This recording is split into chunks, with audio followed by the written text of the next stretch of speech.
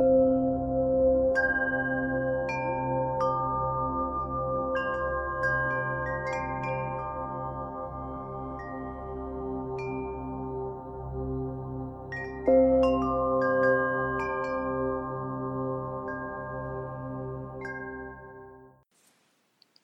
to the Buddha Sasana podcast.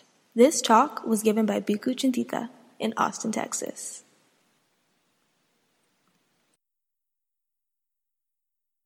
Today I want to begin our discussion around the sixfold sphere. The sixfold sphere provides an account of the cognitive functioning of the six sense faculties: eye, ear, nose, tongue, body, and analogous mind sense, and an understanding of the role of the senses in cognizing the world and sustaining the samsaric condition. It shouldn't surprise us that contact depends critically on the five senses, but significantly acknowledging this role allows the Buddha to re-envision contact. The teachings on the sixfold sphere allow us to step back from the common sense but problematic presumptions associated with contact about natural reality and the natural attitude that we examined critically in the last talks. We'll now call contact as a relationship between self and other, naive contact. For the Buddha is about to give us an alternative definition of contact as an impersonal, productive cognitive process. We'll call this sense contact. The six classes of contact should be understood. Dependent on the eye and appearance, eye cognizance arises. The meeting of the three is contact. As for eye and appearance, so for ear and sound, nose and odor, tongue and flavor, body and tangibles, mind and phenomena. The idea behind this definition is that the world as we experience it originates when the respective sense faculty, ear, for instance, meets the respective type of sense impression, sound, and this gives rise to the sense cognizance of the same object, for instance, a bird. In summary, eye contact arises when eye plus appearance gives rise to eye cognizance. Ear contact arises when ear plus sound gives rise to ear cognizance, and so on. The process described here is without presumption, in contrast to naive contact, to the extent that each factor is verifiable in experience. We're aware of visible appearance, for instance, shapes and colors, prior to full cognizance of an object, and we're aware of the involvement of the eye, which will be explained in a minute, and we're aware of cognizance, the bird. Contact is no longer a relationship between self and other, rather a relationship between two modes of awareness, appearance and cognizance, mediated by a sense faculty. In short, this account is cognitively coherent and impersonal. The factors related to each of the sense faculties constitute a sphere, the eye sphere, the ear sphere, and so on, giving us a sixfold sphere. Sometimes each sphere extends to include processes conditioned by sense contact within that sphere. The six classes of feeling should be understood. The six classes of craving should be understood. We recognize the links of dependent co-arising that lie downstream from contact, feeling, and craving. The spheres therefore look like this. The eye sphere includes eye, appearance, eye cognizance, eye contact, feeling, craving, and so on. The ear sphere includes ear, sound, ear cognizance, ear contact, feeling, craving, and so on. The Pali for sixfold sphere is Salayatana, Sal 6 and Ayatana sphere. Often we find this translated as the 6 sense bases. The 6 spheres are eye sphere, the ear sphere, the nose sphere, the tongue sphere, the body sphere, and the mind sphere. The Pali word for sphere is ayatana. Like its English translation, it suggests a space or location or a realm of activity. Eye, ear, and so on are themselves sense faculties, indriya, each serving the cognitive function of mediating between a sense impression and an object of cognizance. The sense faculties are also called by themselves the inner adjatika sphere, and the sense impressions, appearance, sound, etc., are called the outer bahira sphere, echoing the duality of naive contact, but without a full-blown object and without requiring a self in the inner sphere. The sixfold sphere is a hugely important teaching found throughout the early discourses. It arrays the various cognitive processes to make explicit the foundational role of sense perception as the basis for all human cognition. Moreover, it's considered to be an exhaustive account of the phenomenal world, referred to as the All. And what bhikkhus is the All? The eye and appearances, the ear and sounds, the nose and odors, the tongue and tastes, the body and tangibles, the mind and mental phenomena. This is called the All. If anyone, bhikkhus, should speak thus, having rejected this All, I shall make known another All, that would be merely empty boast on his part.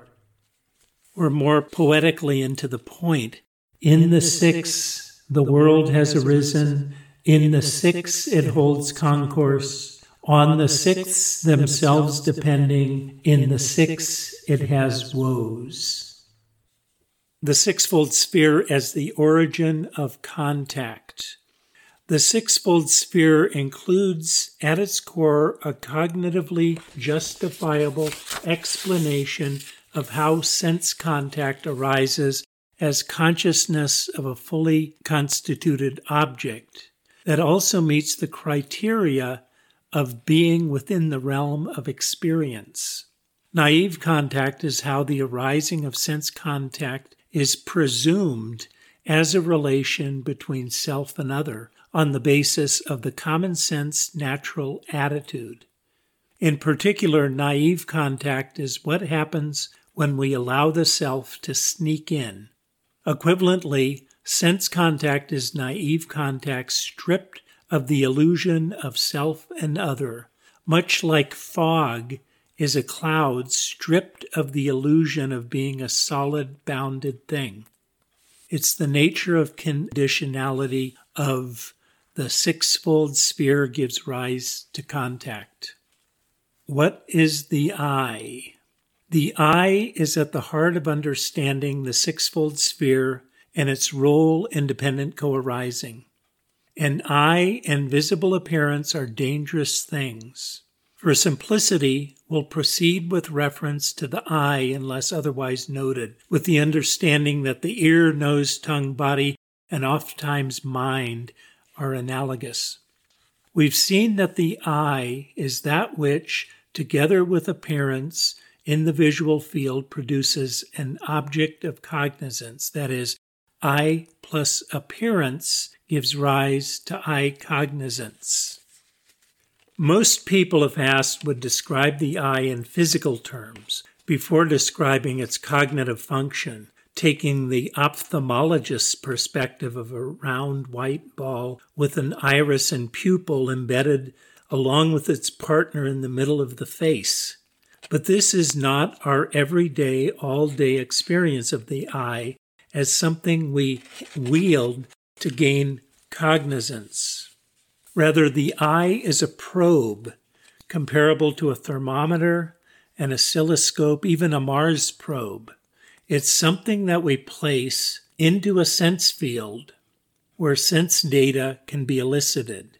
Visual, auditory, temperature, pressure, electrical, and then it returns meaningful intelligence, a temperature reading, a three-dimensional MRI scan, DNA sequences, etc. We can think of the eye as something that translates sense data into the conscious experience of an object. It explains how a simple, raw experience produces cognizance of a full-blown object. This is actually a tall order for the eye to accomplish. For instance, a small red shape within a bright color scheme is apparent within the visual field, and cognizance of a bird, a cardinal, a full-fledged 3D living, breathing object in the world arises. And that seems so real and is located right out there in the outer world. The full-fledged object gives rise to pleasure, but probably not craving in this case. Likewise, a hissing sound is apparent in the auditory field, and the ear gives rise to cognizance of a snake, also full-fledged and right near where I'm standing, giving further rise to displeasure, then fear as a mode of craving, and ultimately to a physical response of assuming a startled expression and jumping backward 2 feet. The eye is a cognitive event that arises in response to an appearance, a mode of awareness, and that gives rise to cognizance, another mode of awareness. As with other cognitive events, the eye arises and then disappears momentarily. Just as a camera is something a photographer wields to preserve the contents of a visual field for later inspection, the function of the eye does involve a physical eye, which we experience as something positioned in space that we can control and adjust to serve the cognitive function of being a probe. We can open it or close it, point it in a different direction, or position it strategically to get a better view, and this makes a difference in the object of cognizance that is produced.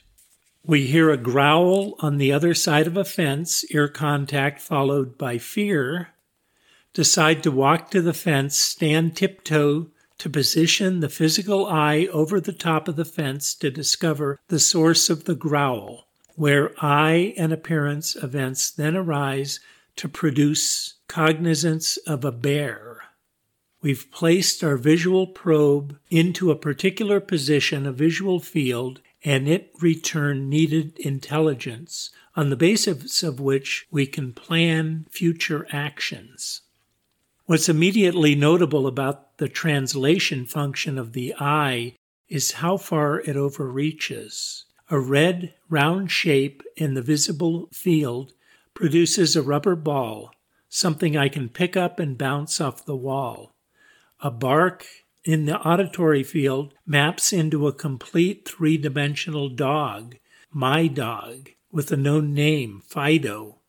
George Berkeley, some 300 years ago, wrote, "When I hear a coach drive along the street, immediately I perceive only the sound. But from the experience I have had that such a sound is connected with a coach, I'm said to hear a coach." He's got it.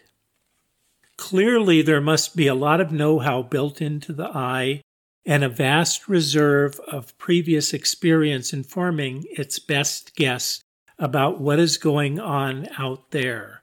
In fact, the eye would be quite useless in the absence of past conditioning. It would never make any sense beyond the visual appearances itself, the shapes and colors with which it started.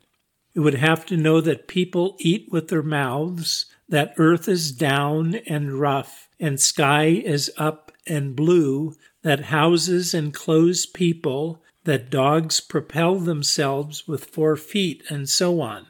It's well established in cognitive science and neuroscience that tasks like visual processing must integrate bottom-up and top-down processes to arrive at an interpretation of the input. Bottom-up is when the eye uses the incoming visual data from the retina to formulate a theory about what is out there. Top-down is when the eye tries to confirm a cognitively inferred theory about what is out there against the shapes and colors of appearance. Either requires prior knowledge and context. The connectivity of neurons in the brain also indicates that this is what is going on, with far fewer neurons providing ocular input to the visual cortex than the number of neurons from other areas of the brain. Similarly, it's often reported that if a long blind person's eyesight is restored surgically, they will become immediately aware of appearances but are unable to perceive objects for some time until they accrue the necessary conditioning. Top-down processing is for the most part conditioned by learned patterns that make the context familiar. Think of how easy it is to recognize faces or the face of someone we are most intimately connected with. As an example of the acquired dispositions of the eye, where the farmer might see a cow, say, the hunter might see a moose. Where the shopkeeper might see broken glass, the jeweler might see spilled diamonds.